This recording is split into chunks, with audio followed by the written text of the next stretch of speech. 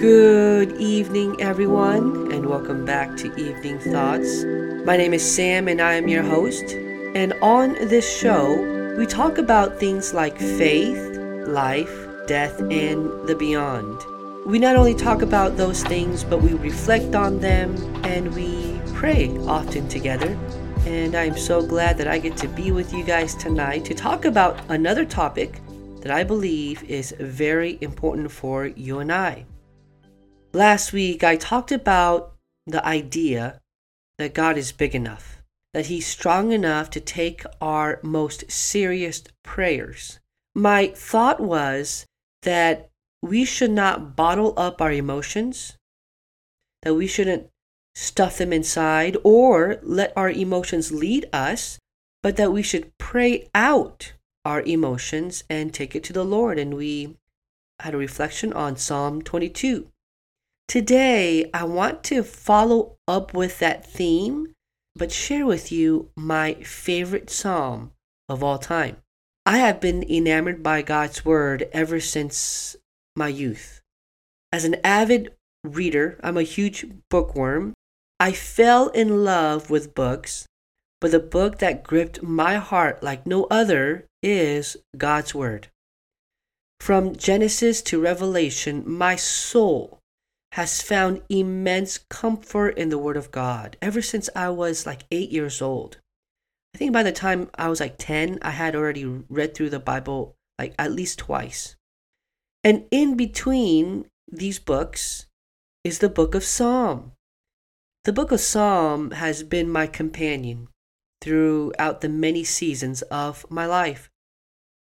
As I said last week, we had a reflection on Psalm 22, and the idea is that God is big enough, strong enough, and His love is wide and deep enough to hold us in His presence as we come to Him in our honest prayers.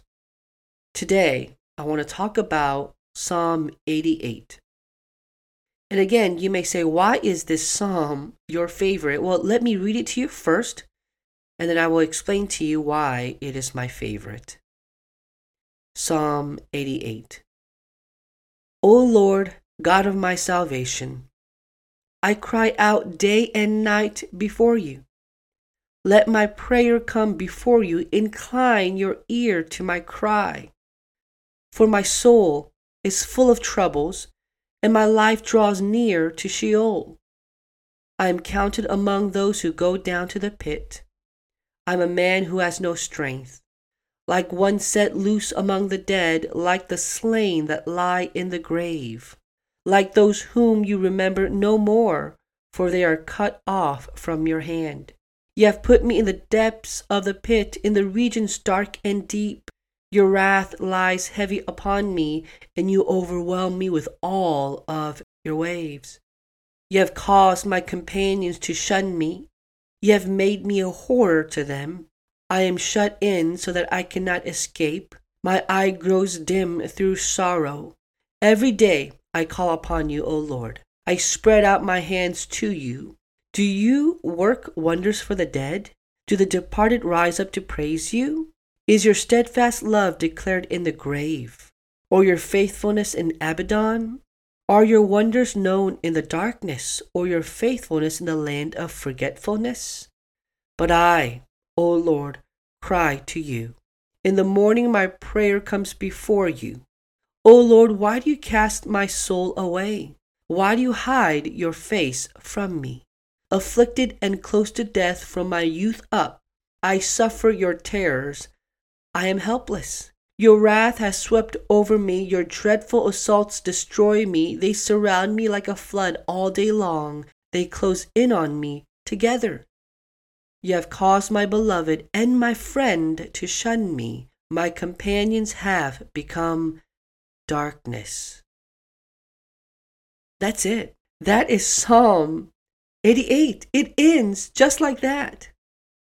You see, Psalm 88 is about a person who knows pain. This person knows loneliness. They've experienced depression and despair. And guess what? They're still there. When most other Psalms eventually end in a positive note, the last verse of this chapter says, "My companions have become the darkness."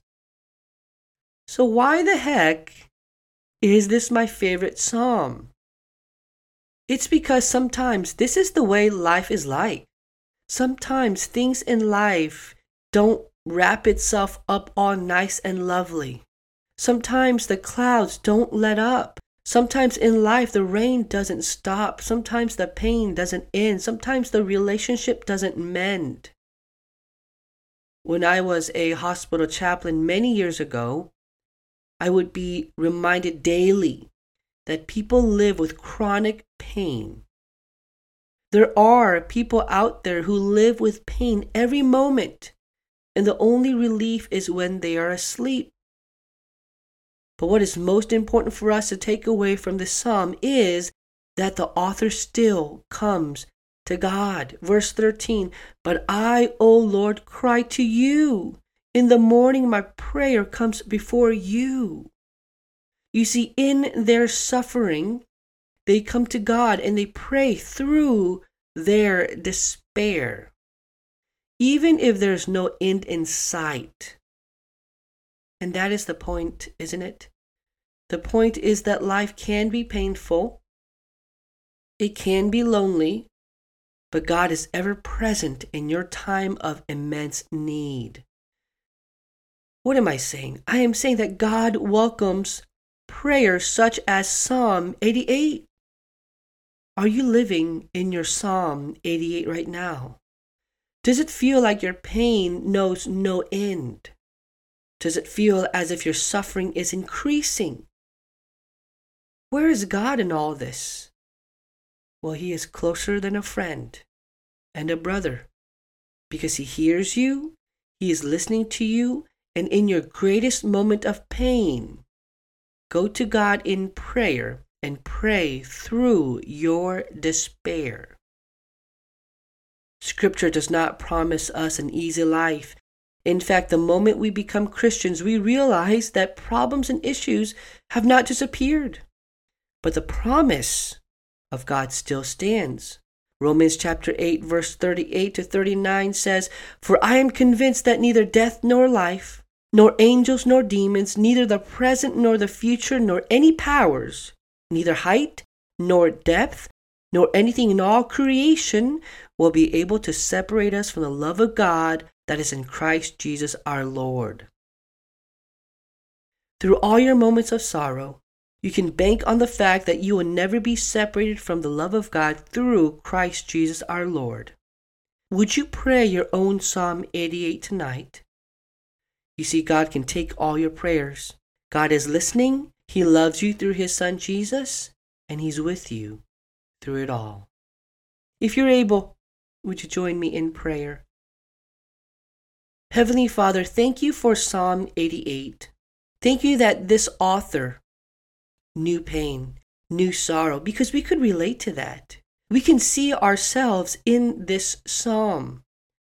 But God, I pray that just as the psalmist did in verse 13, let us come to you and say, "Oh Lord, I cry to you in the morning. My prayer comes before you."